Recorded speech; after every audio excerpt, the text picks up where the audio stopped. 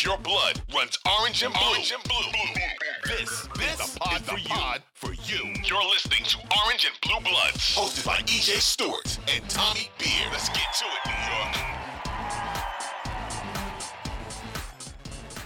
It's OBB 100. What's up, everybody? This is Orange and Blue Bloods. I'm EJ Stewart. This is Tommy Beer joining me as always, and we have a special 100th episode of Orange and Blue Bloods coming at you here. I want to give a big thank you to the listeners. Thank you to anybody who supported the podcast. For us to get to 100 episodes is certainly an accomplishment, and we're excited to give you a very special episode. So, this is a very basketball-centric podcast. We will be talking about Team Canada beating the U.S. in the bronze medal. We kind of previewed the gold medal game, and of course, ended up being a bronze medal game. So we'll talk about Canada defeating the U.S., U.S. not medaling at the FIBA World Cup as the World Cup wrapped this weekend. And then we will have the festivities, the showdown, the battle of wits, as Tommy Beer and myself will go under a all-time Knicks fantasy draft. So he will be a GM of one team, I'll be a GM of another team, and we will celebrate 100 episodes of Orange and Blue Bloods by celebrating Knicks history. Tommy's a Knicks buff, a history buff with the NBA. I am as well. So we thought this was the best way to go about doing this. So we're going to be talking about some of the greatest Knicks of all time. We're going to be compiling our own fantasy teams. And you, the listener, will get to decide who came up with the best team and whose team would win in a showdown. So we'll get to more of that and plenty else after this break. As I said, Tommy Beer joins me as always. This is EJ Stewart, Orange and Blue Bloods. And Tommy, I'm very curious how this draft is gonna go. I didn't get much when it came to strategy for what Tommy's thinking. We'll get to how the picks laid out. I think even the way Tommy wanted to lay out the picks makes me think that he already has a strategy in place. But I'm very curious to hear what my guys got to say and how he's looking forward to doing this show with this draft later on. Yes, listen, any GM keeps the proprietary. I didn't even want to let anybody in my inner circle know. You try to hire them away like the Raptors, in my proprietary information, the spreadsheets I was creating, my Synergy account. We didn't throw lawsuits involved, but yes, looking forward to it. And just want to reiterate, like EJ said, thank you for everybody out there that's tuned in or downloaded or favorited or retweeted or in any way supported the pod. Appreciate you guys, giving time and energy and all that stuff. We know it's a crowded space, so we certainly appreciate your support. We definitely do. And again, shout out to a lot of the guests we've had on this show as well. They've been fantastic as well. So this has been an awesome ride, and we're going to continue it with this 100th episode. And we begin I don't want to say somber per se, because we did have a Knick medal, but if you're an American, maybe it's a little somber. So RJ Barrett will be the only Knick coming back home with a medal from the FIBA World Cup. Both the U.S. and Canada suffered defeats to the likes of Germany and Serbia, respectively, in the semifinal round of the World Cup. So they ended up battling in an epic showdown for the bronze medal. And you don't use the word epic with bronze normally, but this was a pretty epic game. So Canada, surprisingly, led by Dillon Brooks with 39 points, knocks off the Americans in overtime this past weekend. Mikal Bridges has sent the game into overtime with an absolute miraculous three. He had needed to make a free throw and then miss and then grab his own rebound, get behind the three-point line, do almost a Ray Allen impression against the Spurs from the finals way back when, and drill a three from the corner that looked like he went off the glass. It was a play that I've never seen before. It was an incredible play. To send the game into overtime. You thought maybe the Americans would take that momentum into overtime, but Shai Gilgeous-Alexander, Dillon Brooks, and RJ Barrett, the Knicks' own, would not allow it. Barrett hit an absolute dagger three in overtime to help propel Canada to victory. RJ finished with 23 points. Shai Gilgeous-Alexander finished with 31. For the U.S., you had Anthony Edwards leading All-Americans with 24. I thought Canada did a really good job of trying to crowd him and get the ball out of his hands as much as they could. He still ended up with 24. Bridges had 19. And then for the Knicks players on Team USA, you had Jalen Brunson with 13 and Josh Hart with 10. So it's Canada's first medal in international competition in 87 years, which is kind of crazy to think about considering how much of an impact Canada basketball has had in our NBA world for really the last 10, 15 years. But it's been 87 years since they've medaled in any international competitions. So shout out to Canada for that. It's the first time since 1970 the U.S. has failed to medal in consecutive World Cups. Remember, they also finished 7th in 2019. So after the U.S. Was defeated, Shams Charania conveniently this Monday morning posting the report that LeBron James is interested in making a return to Team USA and is already has the commitments of fellow stars like Kevin Durant, Stephen Curry, Anthony Davis, and Jason Tatum to join him on Team USA for the Olympics next season. So a lot happened on the FIBA landscape this weekend. First, I'll ask you, Tommy, about the U.S. So they failed the medal. Obviously, that's a disappointment given this team had the most NBA players of any of the teams in this tournament. Why were they unable to play better? Essentially, is my question. They had lost to Germany, and then of course you lose to Canada, a team that also was star-studded, but nonetheless a disappointment for the U.S. Yeah, listen, they lost 3 out of the last 4 games and gave up an average of 117 points per game. That's 40-minute games. That's not 48-minute games. So, in short, that's your direct answer.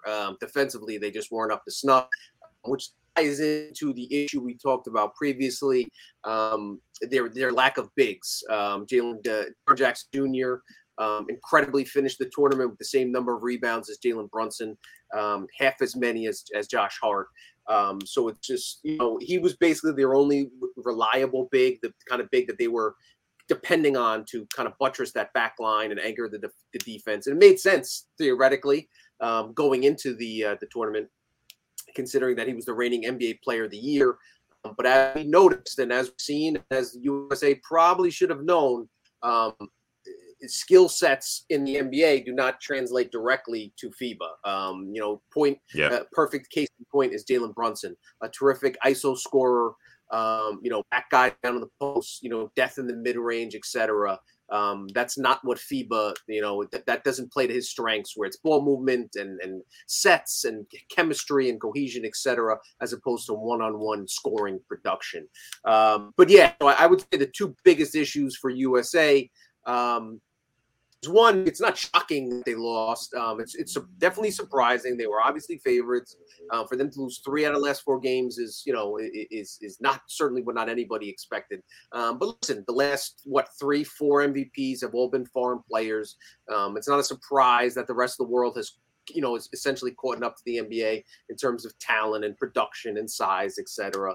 And the advantage that a lot of teams have is these guys, a lot of these guys in Germany, a lot of these guys in Lithuania have been practicing playing together since they're 12 years old, 14 years old, 16-year-olds, under 18 teams, professional ranks. They don't go to 18 different AAU circuit teams and 40 different colleges and high schools and G leagues and overtime, all these different kind of sects. It's more of there's definitely obviously more familiarity with each other. So for that and all, I think it's a combination of all those reasons and some bad luck.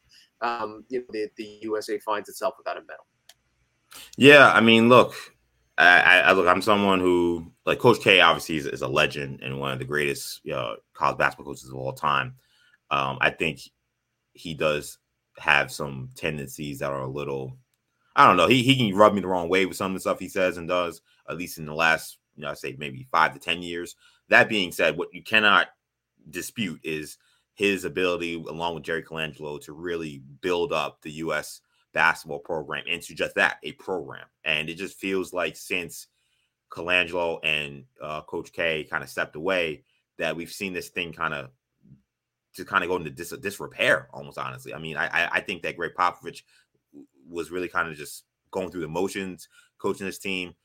They took away a lot of the measures they had to kind of really build a strong team together, which was, 4-year commitments, which was training camps, even in years where you had a international tournament, tryouts where guys actually earned their way onto the team, so they actually kind of could see how their teams would fit.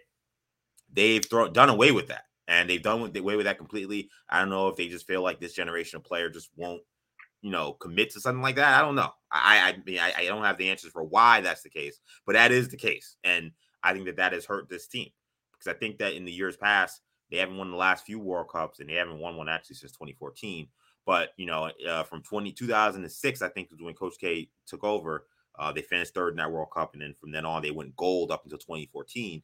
They were doing all the things I mentioned. And I think they had a team that was a lot more cohesive. Even if you had a couple of guys missing every now and then, most of the time you had the same guys playing every year. So there was some chemistry. And we don't have that now. Well, now we just have random guys playing every year. I don't want to throw it all on these guys. I mean, they didn't perform defensively at all. And that's, as you mentioned, why they're going home. But I just think the randomness of the U.S. program under Pop that now has been inherited by Steve Kerr, and I'm not absolving him either. I mean, I just feel like watching Kerr and Spo, and I gotta be honest, I'm a huge Kerr fan, so it's crazy for me to say this, but I felt like I was watching Winning Time. I felt like I was watching Paul Westhead, and I was watching Pat Riley as an assistant, kind of looking at this thing wondering, man, like I just can't imagine a Spo team playing with this level of apathy defensively. Like maybe he should be the coach and not Steve Kerr, because Steve Kerr is clearly not getting these guys to play the right way. So I think a lot of that has a lot to do with this. Now, LeBron's going to come in. He's going to bring the Avengers together to try to save the day. And if he gets all these guys, I'm almost certain the U.S. will probably win a gold medal. But they should have won with this team. They should have been able to win with the team they had. They should have been able to put together a roster that should have been able to get it done. And I don't think there's an excuse that we didn't have our best player to win this tournament. Giannis didn't play for Greece. Serbia went far in this tournament. They didn't have Jokic, so it's no excuse for the U.S. to fall flat the way they did. Yeah, no, listen, totally agree. At the end of the day, had more than enough talent to get it done. Listen, could they have balanced the roster out a little bit better? Even defensively, point of attack defenders, they have to hold up there. They have to take some responsibility. Obviously, SGA, who, as we talked about previously, one of the main takeaways I think from the World Cup myself is that this kid is destined for superstardom. Not just not just the all-star stuff or like MVP. I think is in his future at some point. He's that talented and that impactful on the overall game. Obviously, Dylan Brooks had a huge game. 39 points in his career high, NBA career high. So that so it wasn't just the defense, down low. So you're right. Listen, if they get Bron and Steph, I was shocked. I didn't even realize it until somebody mentioned it today when they were talking about that Curry's never played for an Olympic team. He seems like the ideal guy, like some all-American and a great shooter. We know that FIBA ball places an importance on shooting. I know there were injuries and all that stuff up at weird times, but I was surprised he kind of fell through the cracks a little bit. So yeah, listen, it'd be great if those guys come back and make one last run. And couple that LeBron at age 39 is still capable, and the team would want him. Usually some of those guys, but we know he's still playing at a high level. So yeah, it'll be interesting to see. But yeah, they need better backline defenders. Whether it's Bam, and then just the kind of the secondary role players. It's interesting. And I wrote about it this morning. Of all the players on the team, on the FIBA team that could go to Paris next summer, a guy like Josh Hart may have a better chance of making the roster than Jalen Brunson. Absolutely. If they bring in the Currys and the Kyries of the world. So we'll see how that plays out. But maybe even a guy like Mitch Robinson, like that type of, solely, defensive minded, is, never going to play for offensively. He'll attack the offensive boards where the Team USA got badly out rebounded against the Lithuanian, Montenegro, and finally, Germany and Canada. So, we'll see how it plays out. But, there's reasons for the defeat, but make no mistake about it. Tip your hat to Canada. They played the better game. And if the USA had, if that Bridges shot had led to a medal, let alone, imagine that was the gold medal game. That really was remarkable. But nothing short of utmost credit to Canada. And maybe this will light a little fire under Team USA, and we'll have the Redeem team to redeem the team, that the Redeem team to the Dream team. We've kind of run out. We're gonna have to find a new name for this team, the Rebound team, or I don't know. Yeah, I don't know what they're trying to do. This team, they won a gold medal in the Olympics, that nobody thought they were going to win, really, because given how poorly they were playing on the Pop. and then they lost in the World Cup. Sorry, what are you redeeming? I don't know. It's going to be very weird. I will say, and I got to say it again, as I said on the last show, like RJ Barrett, this guy, he steps up in big games. I mean, we saw it again in this game. He was aggressive. He shot the ball well enough. He was getting to the cup, and look, Canada was heat seeking at Austin Reeves and Jalen Brunson. But when Barrett had Reeves on him, it was right to the basket, and it was easy for him. So he put together a really strong tournament. I think if you're a Knicks fan, you got to feel good about where his game is at coming into this season. Shot the ball well, finished much better. So him playing against these Americans, no doubt he's one of the top 4 or 5 guys on the court in this game. So that's something to take home if you're a Knicks fan for sure. This tournament, it's so kind of I don't want to say bad news, but the not so great news takeaway from RJ is that the inconsistency was there. He was, that's true. Had a 4-point game in game 1 against France. Was 1 of 10, I think, in the third game. Yeah. Started the tournament out 3 of 10 from the free throw line over the first 3 games. So there was, and then he had a 19-point game in the middle. So that's important to note. Didn't necessarily, wasn't a lights out from 3-point land. So I think he finished the tournament shooting 34% from 3, which is a decent percentage. But it wasn't like, oh my God, he fixed his shot and, Drew Hanlon, deserves a raise and yada, yada, yada. But he did play downhill, did take advantage of strength, a little bit more committed on the defensive end, focused on getting to the free throw line, even though it looked like he had the yips at the start of the tournament. And then as you pointed out, and as we talked about during that Cavs series, during the start of that Heat series, he can go on a run where he's with even on a court, share the court with the other best players on the planet, Donovan Mitchell and Bam and Jimmy Butler, or whatever, SGA and Josh Brunson and Mikal Bridges, etc. He can make a huge impact on the game, and he finishes the tournament over the final 3 games, averaging 20. I have it right here. It's 20 points. Final 3 games.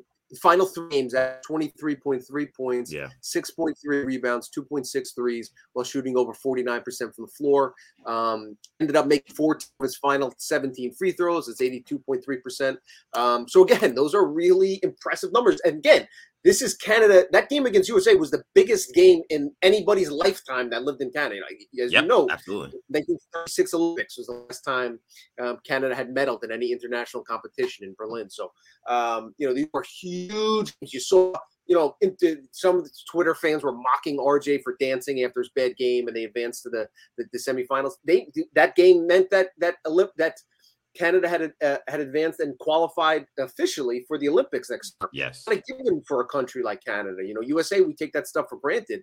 But for Canada, that's no guarantee. So he's such a divisive player because, for the folks that want to be really, really high on him, you can't really dispute that. He's only 23. He has these games where he plays so well. For other folks that say his floor is, his ceiling rather is a lot lower than some of the other folks, you can see where they're coming from as well. We try to present both sides of the argument here on this pod, and this is one of those situations where, depending on which glasses you want to wear, the rose-colored glasses or the RJ blurry glasses, you can make an argument for or against. But overall, the way things ended, it's hard to deny the fact that he's going to enter camp with a lot of confidence. He's going to enter camp with bragging rights when he sees Brunson and Hart and those guys. He was the second leading scorer on a historic Canadian team that won a gold medal. That won a bronze medal in an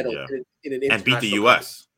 And beat the U.S. in the ultimate game. So big props to RJ. We'll see again if he can consistently try to contribute. But you have to like, if you're an RJ supporter, you have to like what you saw these last few weeks. Yeah, 16.8 points for the tournament, 45% from the field, 37% from 3, 63% from the free throw line. Free throw line is the one that maybe looked like, how'd that happen? Again, he had some really bad early games in the tournament, but those other slashes you would take for sure if you're a Knicks fan. Yes. So credit to RJ Barrett. Congrats to RJ Barrett and the rest of the Canadian team and Team USA. Get your act together, man, because that what we saw was not good for this tournament. So it is the 100th episode of Orange and Blue Bloods, and we are celebrating 100 episodes, and it's celebrating this run by doing battle. Tommy and I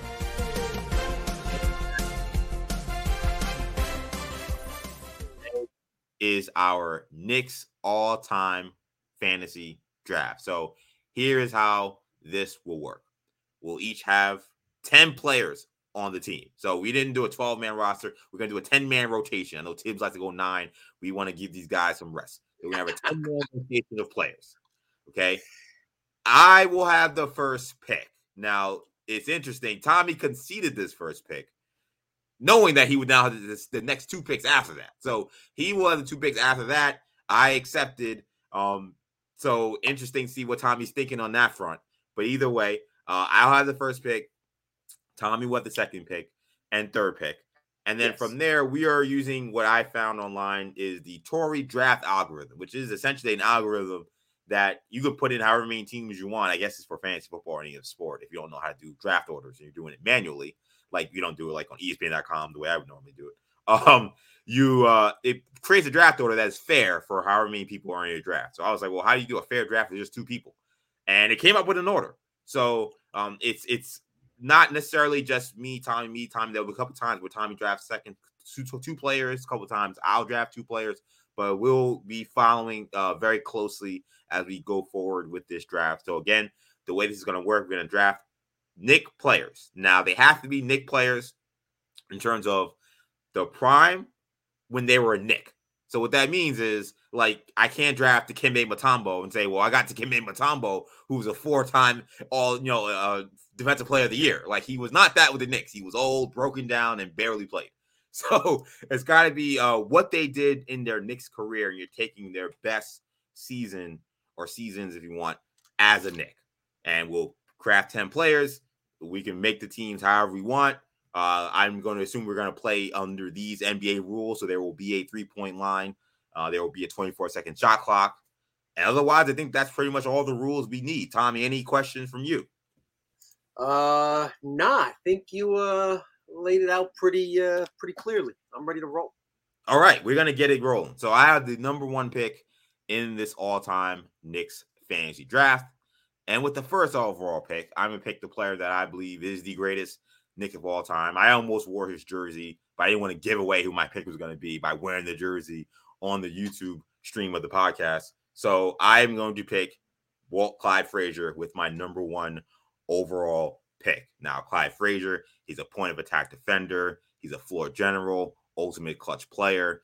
Given the options Tommy may have at point guard, I like the idea of having Clyde both defensively at the point of attack and then offensively as well, being able to get after it, get his own shot, and also run the team. So we'll have Clyde Frazier as the number 1 overall pick in the all-time fantasy draft. Tommy now has the second pick. I was really hoping you weren't going to go there. I understood that I had 2 and 3, but I was hoping that you'd pick one of the other 2 of the 3. This way I'd kind of be able to. But listen, I'm not going to complain. Good GMs think on their feet, and I knew this obviously was a possibility, if not a probability. So I'm going to go with Patrick and Willis as my bookend 2-3. I understand, obviously, they're both centers, but I ideally, Willis a little bit smaller, 6'9", 6'8", 6'10", in that range. So I think they can play alongside each other. I'm going to have Patrick spread the floor a little bit, play in the mid-range, shoot some of those jumpers, and then Willis kind of control the boards down low. Really happy with my defense, obviously interior defense. Good luck trying to score against 2 of the greatest defensive players of all time in the NBA, let alone Knicks history. Really, really stout defenders and guys that can also score consistently, score in the mid-range, score down low. Maybe a little bit bunched, and I'm going to see if I can round out my roster with some guards, etc. But I'm certainly not upset starting out with the captain and the big fella. I was surprised you went back-to-back all-time great Knicks centers. I wasn't sure how you were going to work that. So very interesting that you went with Pat and Willis there. So as I'm building my roster, okay, now you got 2 defensive anchors. It's very tough to score in the paint, probably. So I need a bucket. I need a bucket who can get buckets at all three levels. He didn't necessarily win as much, but we're going to need somebody that can score one-on-one on his man and not necessarily have to get all the way to the rim to do it. So with the 4th overall pick, I'm picking the recently retired Carmelo Anthony with my 4th overall pick. Now, Melo can stretch the floor. Melo, I think, also will give me an option where if Tommy goes big with Willis and Pat both playing, that I can play Melo at the 4 and force him to probably have Willis Reed chasing around Carmelo Anthony, which I think would be bad news for him. So wasn't sure I had to go with Melo this early, but I'm happy he was there on the board. So I'm going with Carmelo Anthony as the 4th overall pick, my 2nd pick on this all-time Knicks fantasy draft. You want to talk about buckets? Is that what you want to do? You want to go there? That's where we're going. Give me Bernard King. As EJ mentioned, we're talking in his prime. I'm talking that the NBA leading scorer, prime Bernard King. I'm talking about the Knicks playoff run where he averaged 38 points, Bernard King. Christmas Day, 60 points on the Nets, Bernard King, that type of dude. With Melo off the board, I secure my small forward spot. And we get to watch Bernard King, theoretically, in our imaginations, get to watch Bernard and Melo lock horns at that, matched up against each other there. Yeah, I get the impression I'm going to need some defense very soon, but it's not going to necessarily be with this pick. I want more shooting. Again, this is we're playing with a 3-point line, so I need to be able to space the floor, especially given, again, the size that's down low. So I'm going to take for who my money is the greatest Knicks shooter of all time. And no, it is not Evan Fournier, even though he has the record most threes. I'm going with one of my all-time Knicks, a guy who's hanging on my wall here in my apartment.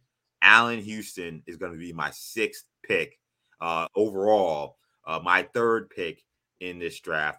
Now, Allen Houston, HBO, an absolute dead-eye shooter, a player that I think actually, if he was playing in today's game, would probably be a much better player, much more valued player. A guy who's played in big games, a guy who's played and made clutch shots, as we saw, obviously, against the Miami Heat in 99 first round, Game 5. So I'm going with Allen Houston with my 3rd pick here.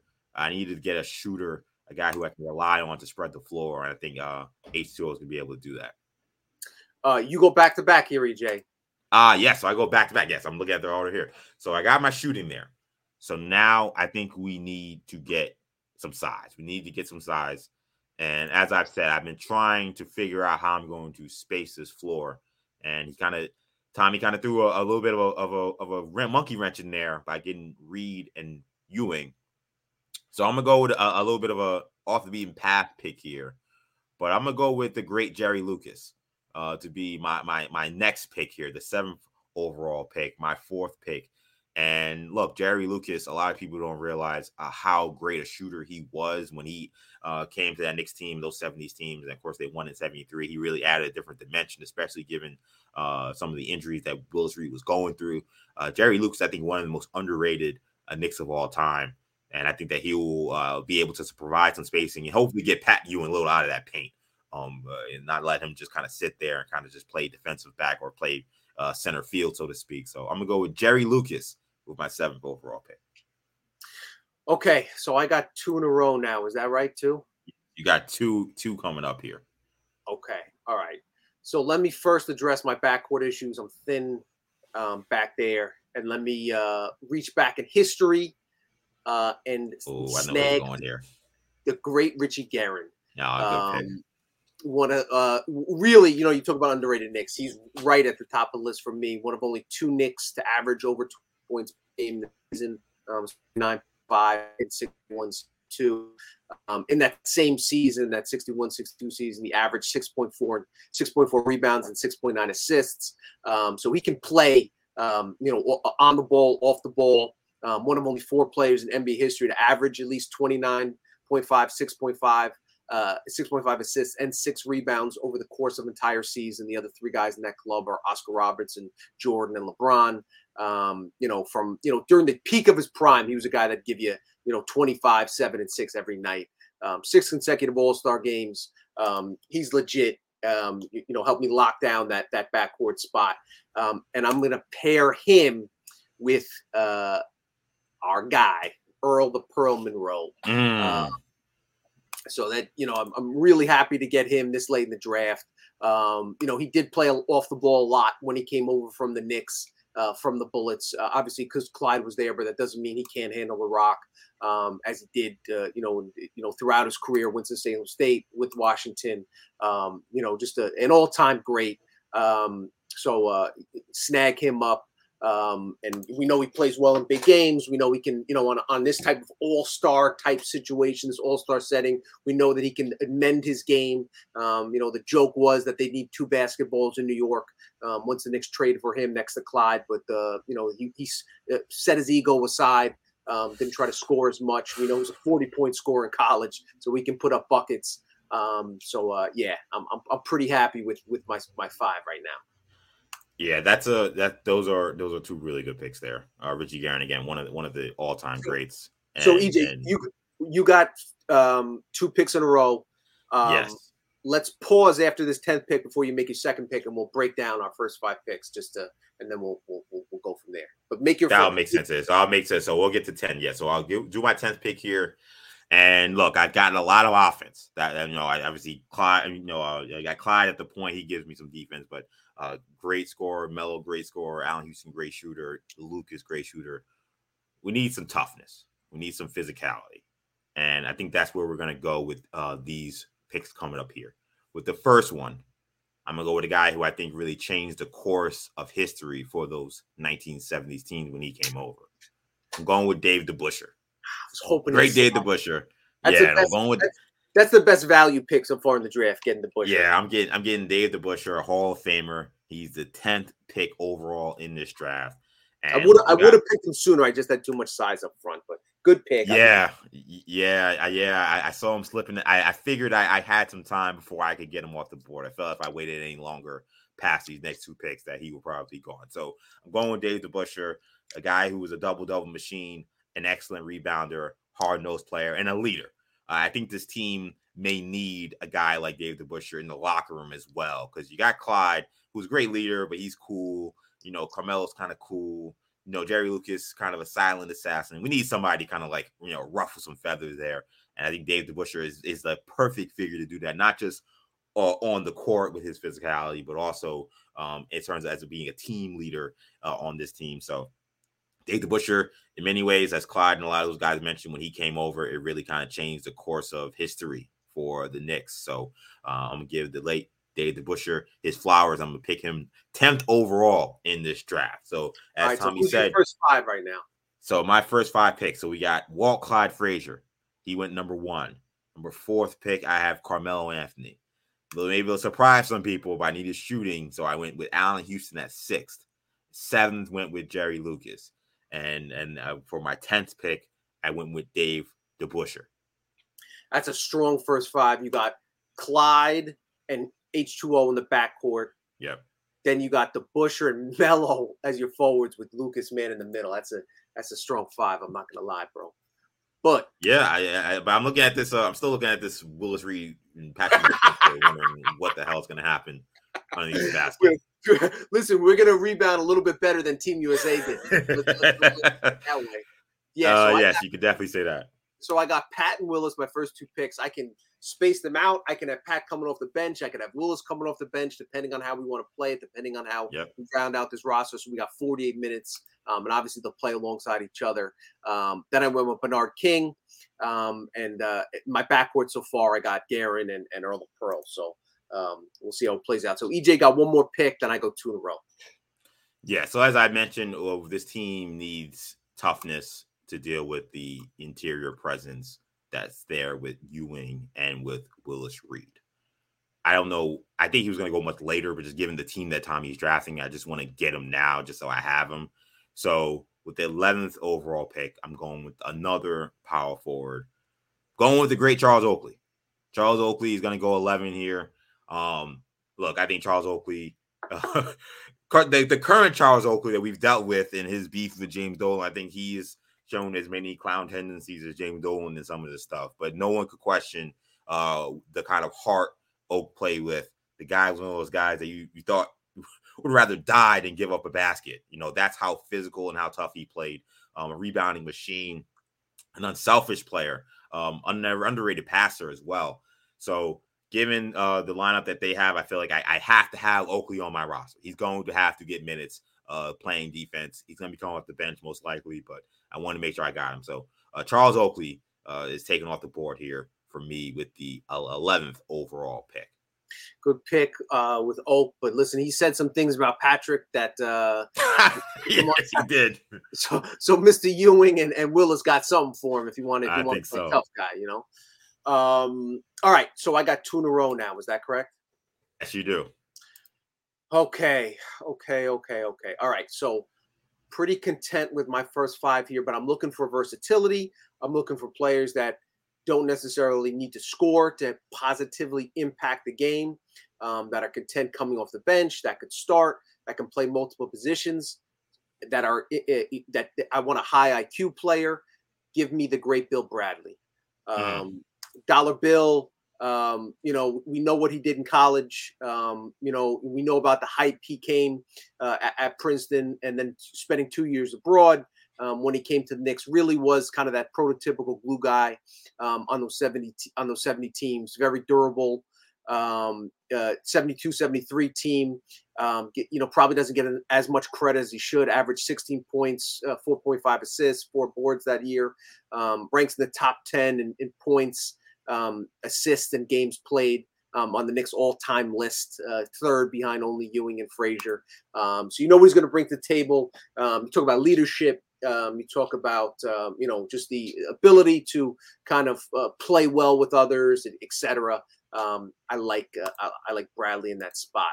And now gonna maybe reach a little bit, maybe a little bit of a controversial pick, but I don't love that I don't have a lockdown. My point guard position not completely locked down, and this may look foolish in a couple years, but I'm going to go with Jalen Brunson. Oh, JB! I wanted first turn Nick off the board. I wanted him on my squad. I have a lack of point guard. I want somebody to at least make Clyde Frazier work on the defensive end. I wanted our producer JJ to be happy that we got at least one Wildcat in here. But yeah, listen, we know in this day and age, this game, what Brunson brings to the table: a winner, consistency.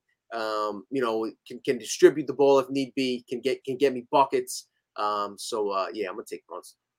And just in, Jalen Brunson is actually he has a comment on being named to Tommy's team. He has seen the roster and he wants to weigh in on what he thinks about being picked on Tommy's team. The vibes are immaculate. He says the vibes are immaculate. Immaculate vibes on the squad. Jalen Brunson feeling very good about being drafted to Team Tommy. Wow. Okay. So you got Bradley and you got JB going off the board. So now I have next 2 picks here, 14 and 15. Okay, so we need a shot blocker. We don't really have a shot blocker. We got some defenders with the last few picks, but we didn't have somebody that's a true rim protector who's going to come in when Jerry Lucas is either playing the 4 or maybe he's coming off the bench. So I need somebody that can give me a good 15, 20 minutes of solid defense and solid rebounding. And it didn't end well in New York, but his early time here, he was a really good player. He was an all-star defensive player of the year. So I'm going to put Tyson Chandler on this team. I don't know how Carmelo is going to feel about this, given the word is that those guys did not necessarily get along that great in their last year. But Tyson Chandler, when we talk about prior to this recent Knicks team that advanced past the second round, we talk about the last Knicks team, the Knicks tape era, New York Knicks. Tyson Chandler was an indispensable part of that team, as I mentioned, a defensive player of the year, a great shot blocker, an excellent rebounder, an unselfish player, a guy who's an NBA champion. So, again, this is not going to be somebody who's going to be afraid of the big moments and the big spots playing against great players. He's going to be going up against Pat Ewing and the great Willis Reed. So good luck to him. But I need somebody who can defend at a high level. So I'm gonna bring Tyson Chandler on board. He's going to be pick number 14 for me. I need another wing on this team. And I think this is where you're starting to think, hey, how can I build some good chemistry on this team? These two guys helped really kind of carry that Knicks team in the late 90s, early 2000s as the pairs on the wings. So why not pair them again on this squad? So Latrell Sprewell is going to be my next pick, the 15th overall pick in this draft. Spree can play the 2. Spree can play the 3. Spree's another guy that is absolutely fearless. So playing against the likes of other all-time greats is not going to scare him. He's going to go out anybody he's going up against.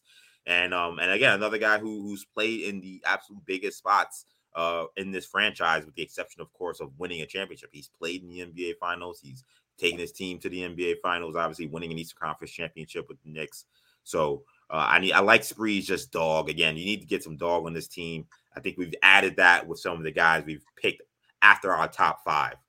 We had the top 5 pick, a lot of skill. Now you got like Oakley, and now you got Tyson Chandler. Now you add Latrell Sprewell. I think it adds a little bit of an extra oomph to this squad. Again, a little dog that the team needed. So I'm pleased to add Latrell Sprewell to this squad as the 15th overall pick.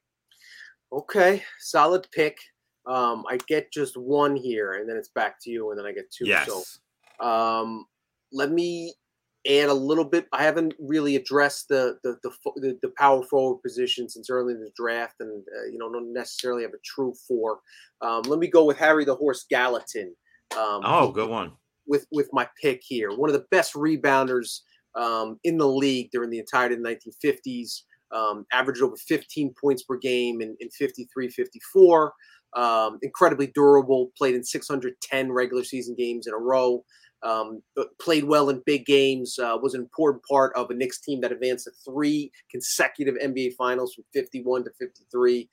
So a winner. Add depth along that front line. Another, I have plenty of scores here, so a guy that's willing to do dirty work, rebound.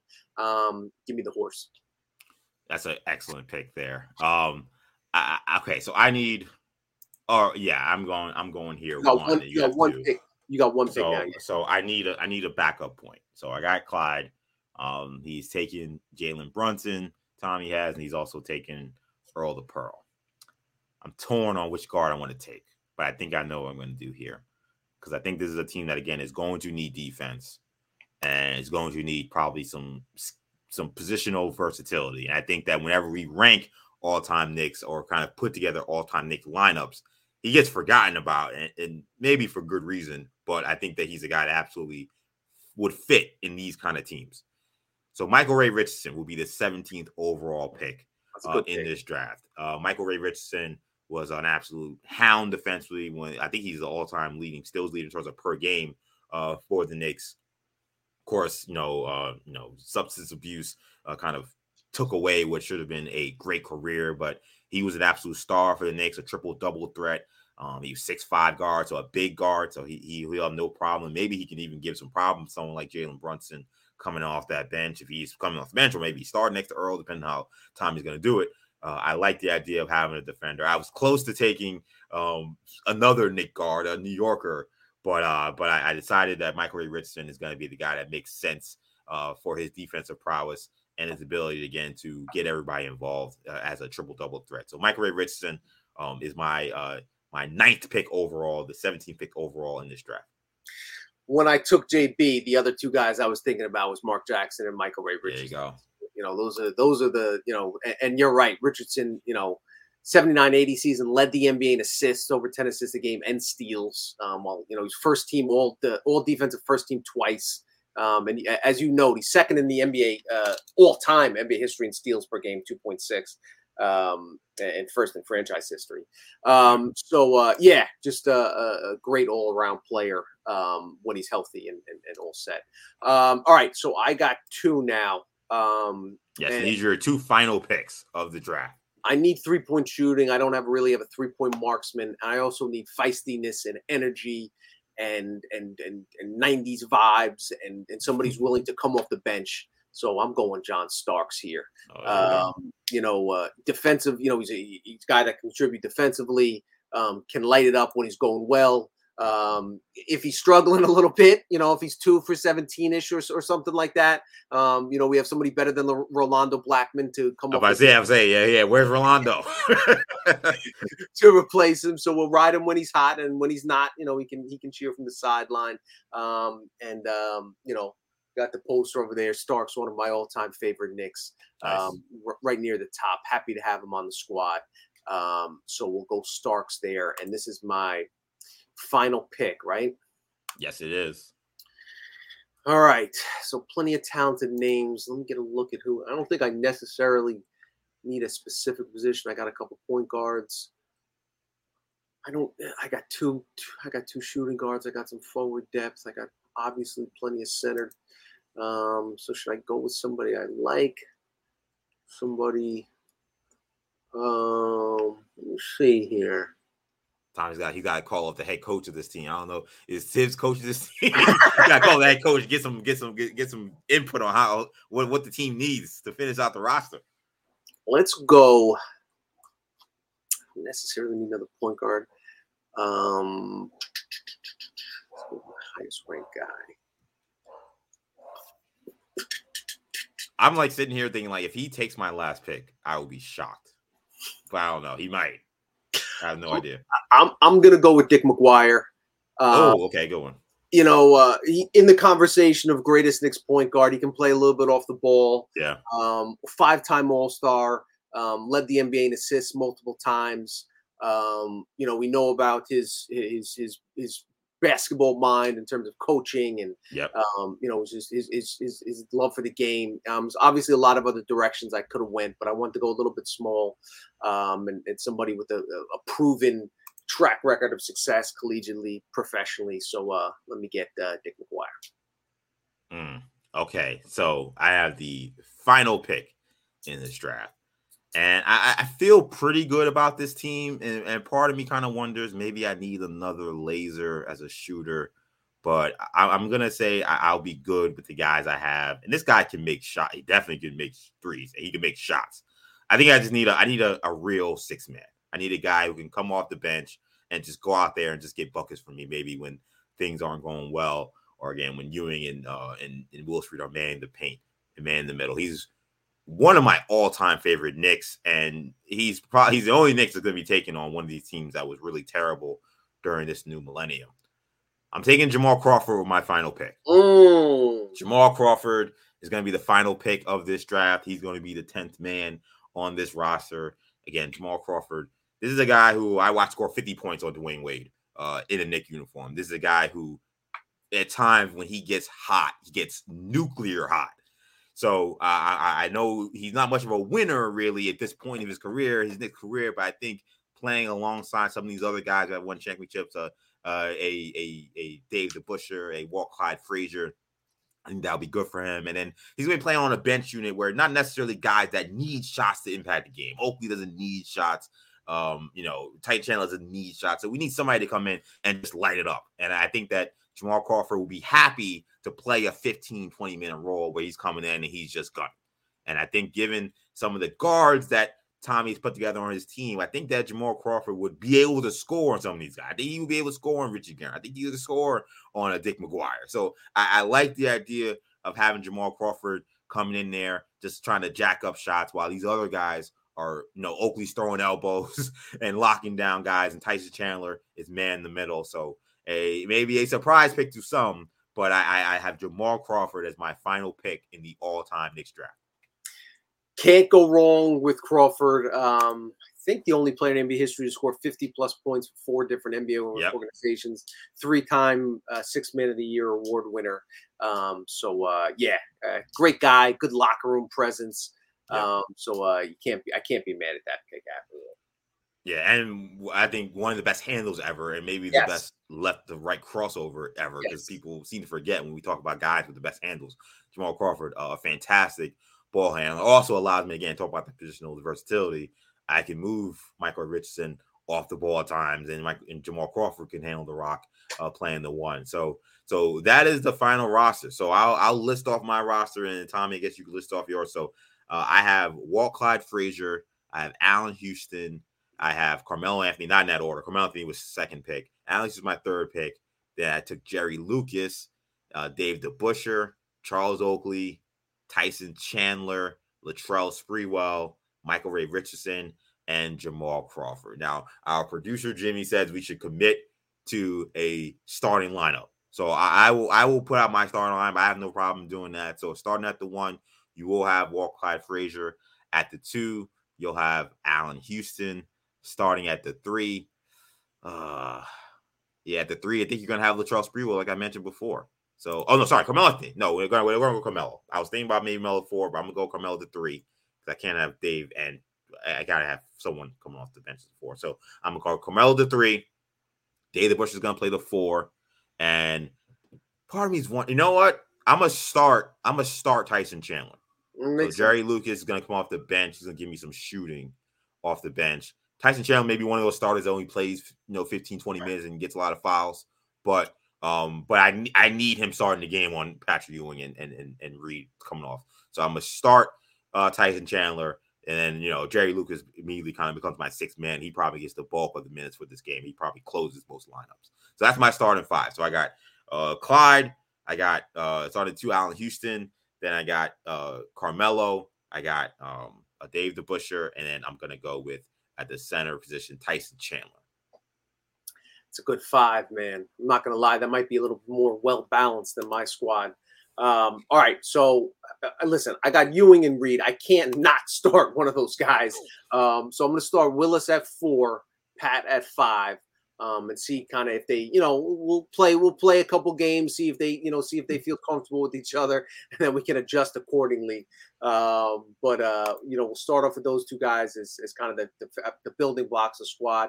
Bring Bernard King at 3, play Richie Guerin at shooting guard, and then we'll bring Earl off the bench and have Jalen Brunson as my starting point guard.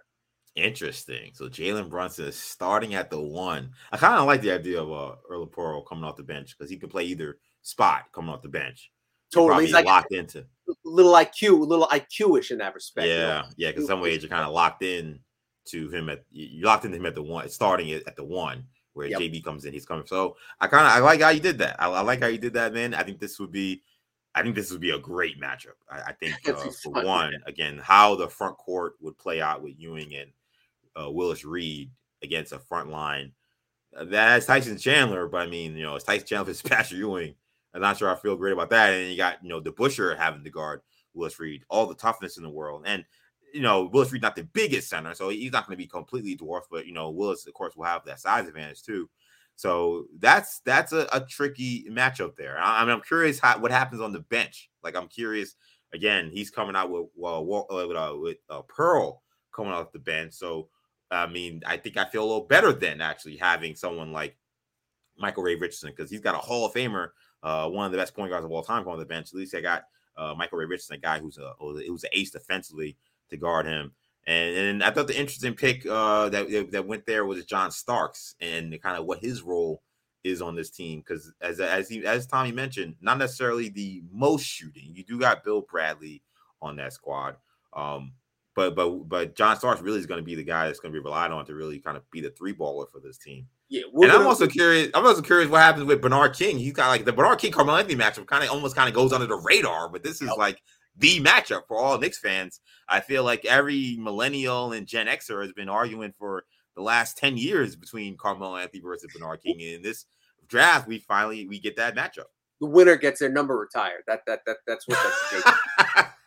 You know what? James Dolan would put something out there like that. He'd be like, he's not gonna just let them both get their number retired. He'd be like, whoever wins, we'll put them in consideration. My approach is going to really slow the game down. You got the shooting, you got outside shooting. I want to slow the game down, turn it into a 90s style slugfest. A lot of scoring. That's why I like Brunson. He can get some ISO buckets. Same with Reed and Patrick and Bernard, etc. And kind of make it a slugfest as opposed to a kind of a shootout when you can bring guys like Crawford and Richardson and Melo and get guys running up and down the floor, and Walt's certainly comfortable playing that way. And by the way, if you're watching on YouTube, we have this scroll of the first round results below, so you get to see how this draft went. Now, I think it's important to note again, we did a 10-man rotation, so we don't have a full 12-man roster here. But there are some players that just obviously just missed the cut of making one of these squads. They're all obviously all-time Knicks. We all love all these guys. So it was very tough not putting some guys on the squad. So you mentioned Mark Jackson, and part of me still is kind of contemplating, man, I really want to push the tempo with Mark Jackson being a better fit than Mike Richardson. Mike Richardson could both push the tempo. So I'm not going to be as concerned about that, but it was something I was really thinking about. I was like, if I'm going to push tempo and have to run and get guys open looks, maybe Mark Jackson was the better fit. And one guy that did not get picked, who's kind of, it's ironic because I think he's the all-time Knicks leader in points per game as a Knick, is Bob McAdoo. Bob McAdoo still Bob McAdoo, there. Yeah, Bob McAdoo didn't get picked. But for me, he's a great player. It was a short time he was Knicks. Knicks were not very good when he was on here. But like for me, I was having a tough time just figuring out, like, once he's on your team, he's getting like 30 shots. Like I'm like, I don't know if he really fits the rest of the roster I was trying to put together. And if I was gonna bring myself some defense in that front court, I couldn't find a way to fit Bob McAdoo in there. So those are two guys that I kind of immediately looked at and said, oh man, I don't know how they didn't make this squad. I realized as soon as after I made the pick, my last pick should have been Anthony Mason. I should have took Mace. With my last pick, just a little bit of toughness, a little bit of NYC. Obviously, content to come off the bench. Would excel in today's NBA in terms of his versatility as kind of a point forward, one of the original point forwards. I would have loved to add Mace to the squad. Yeah, Mace would have been, and Mace again, point forward, a great passer. He's another very versatile player that would have been a good fit. I think on either of our teams, I would agree with that. And then it's funny, the McAdoo thing was also kind of why Julius Randle didn't get picked for me. Again, it was the same thing where it was like, I don't know if he's a guy who's coming off the bench. Like, what is his value? Yeah. What is his value? Is like, is he the sixth man? How does he play in that kind of role? I just didn't know where the shots were coming for him. So he didn't get picked as well. Plus, there's a lot of great players. If I have Tibbs as my coach, even if I have Ewing and Reed, Randall's still playing 30 minutes, so I don't want to put anybody in that. Sorry, I'm gonna freestyle this here, and since we did this draft, I think we should select coaches. So I had the first pick, so I think you should have the pick of your all-time Knicks coach. So who's coaching your squad? Red Holtzman, baby. Okay, Red Holtzman, two-time champ. Is certainly familiar with winning teams in New York and managing personalities and all that stuff. So sort of a no-brainer on my end. Yeah. This is a little tricky for me. Look, Pat Riley is the second greatest coach. Yeah. And then Jeff Van Gundy's third. I don't know if either guy is a great fit for the team I've put together. You might want to have a Don Nelson or I was thinking Mike D'Antoni, honestly. I really was, but Mike D'Antoni and Carmelo Anthony, that's a recipe for disaster. So there's no way it'd be Mike D'Antoni. I'm gonna trade you Jeremy Lin if you So you know what? I'm gonna go off the beaten path, and I'm not gonna actually take either Jeff or Pat Riley. I'm gonna pick somebody who I actually love listening to talk about the game of basketball, and I think will be a great guy to kind of maybe really be kind of like a father figure to a certain degree in terms of kind of like getting these guys to play the right way. And no, I'm not talking about Larry Brown, who would have a disastrous Knick coach. I'm going to take Hubie Brown. Hubie Brown's going to be my coach. I think that, I know he coached in the 80s, so maybe there's some concern about like, well, how we be able to work together with it. Actually, you know what? I'm going to do another audible. I'm actually not going to take Hubie. I'm going to do an audible here because I forgot about Knicks coach, and this is going to be the guy I'm going to take. I'm going to take Rick Pitino as my Knicks head coach. Rick Pitino is the guy who actually ushered in three-point shooting really in a major way to the Knicks organization and maybe in a major way to the NBA. It was a short time with the Knicks, but I think that he would be the guy that would be able to best look at this roster and say, how do I win?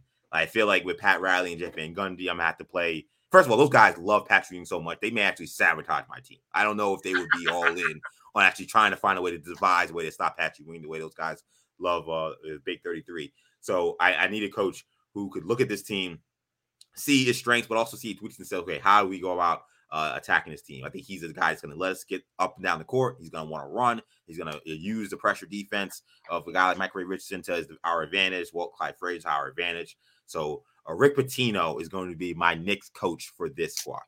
if EJ called an audible, JJ, when you compile the list, I want Anthony Mason as my last pick. I'm redoing my final pick, and since EJ didn't draft him after, I guess he's still on the board. So you can replace. I forgot. It was McGuire, right? It was Dick McGuire. I'm gonna take Mace and add that. So Dick McGuire's been cut. He's been cut in training camp and an undrafted free agent. Just like in Mace's history. Have a Queens representative on it. Would Phil Jackson have been eligible to be a coach / player coach? That's a way. I don't think he should. I don't think he should be because he didn't coach the Knicks. You know what I'm saying? Like we're going with Knicks players. I think he would have had to have coached the Knicks. I mean, he would have been definitely my pick if I would have had a choice of coaches. So. And then we got the alert there for those who are watching on YouTube. Dick McGuire, who was drafted, and look, this happens. Sometimes you get drafted in the second round in the NBA, and then you don't make the squad. Woj just tweeted it, so it is an official Woj in draft Woj bomb. Yes, Anthony Mason has been added to the squad. Yes, or as our producer Jim said, the Jim bomb here. He's got the news first. It is a move by Team Tommy. So Dick McGuire, who was drafted, has been cut. And now Anthony Mason has been added to the team. So that does add a different element. Now, Mason and Oakley coming off the bench, I'm sure there will be some flagrant fouls and maybe some ejections in this potential game with those guys playing opposite each other. If you ever read Chris Herring's excellent book, Blood in the Garden, you'll hear about how tough, that's the word I could use, these guys were. So overall, I think that this went around pretty well. I think that this is going to be an interesting thing. And as I mentioned, we're going to put out the rosters. We have our starting lineups as well. So we'll have the starting lineups up as well. And you'll be able to decide who would win. Do we want to put this, and I'll ask you, Tommy, live here. Do you want to, let's say, we want to make this a 7-game series? I think maybe one game is unfair. It's NBA. Let's say which of these teams will win a 7-game series. Do you think that works? I like that. Yeah. So we'll put it out on social media. If it's not on WFAN's Twitter, it will be on one of our Twitters, and one of us will retweet. It will be out there, and we'll have a poll, and we'll ask which of these teams would win a 7-game series if they did battle. So you got Team Tommy, you got Team EJ. We want to know what you guys think. Of course, hit us up on social media. If you listen to the episode, you want to just chime in prior to the tweet going out and the pictures going out on social. Let us know. But we want to know. And then next episode, we'll have the results by then, and we'll talk about it, and we'll give you guys and actually, maybe what we'll do is we'll put up on Twitter. Maybe we'll also read some of the comments that may come down or any of the comments we get from other people about the teams we put together, and we'll read those on the next episode of Orange and Blue Bloods. But man, 100 episodes of this podcast, doing it, I think, in a really great way. Again, celebrating Knicks history the way I think only maybe we can. I think there's so many people who obviously love this team, that cover this team well, but when it comes to the history of this team, I know Tommy loves this franchise the same way I do. So I think it was great to really honor a lot of these great players, some, of course, who have passed recently, by talking about what they did for this organization, what they did for this fan base. Agreed. It was a lot of fun as always. And hope you guys enjoyed it. Absolutely. So thank you guys for checking out this episode 100 of Orange and Blue Bloods. Of course, if you enjoyed this episode, and I don't know how you couldn't enjoy this one. I think this one was a doozy. You can listen to all of our episodes wherever you get your podcasts, including the free Odyssey app. So make sure you get the auto download feature on your streaming service. Get these episodes every time we drop. Also, check us out on YouTube, where if you want to watch this episode, and this may be one you definitely want to watch, especially because of all the neat graphics our great producer Jimmy had for this episode. Make sure you head over to YouTube. WFAN channel will have this episode of the podcast up this week.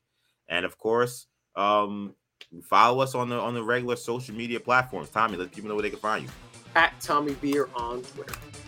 You can find me, EJ_Stewart on Twitter, Action EJ on Instagram, TikTok, and Threads. Thank you guys again so much for checking us out. And thank you guys for lifting us up and carrying us through these 100 episodes. We could not do it without your support, so we appreciate that as well. For Tommy, I'm EJ. Take it easy, guys.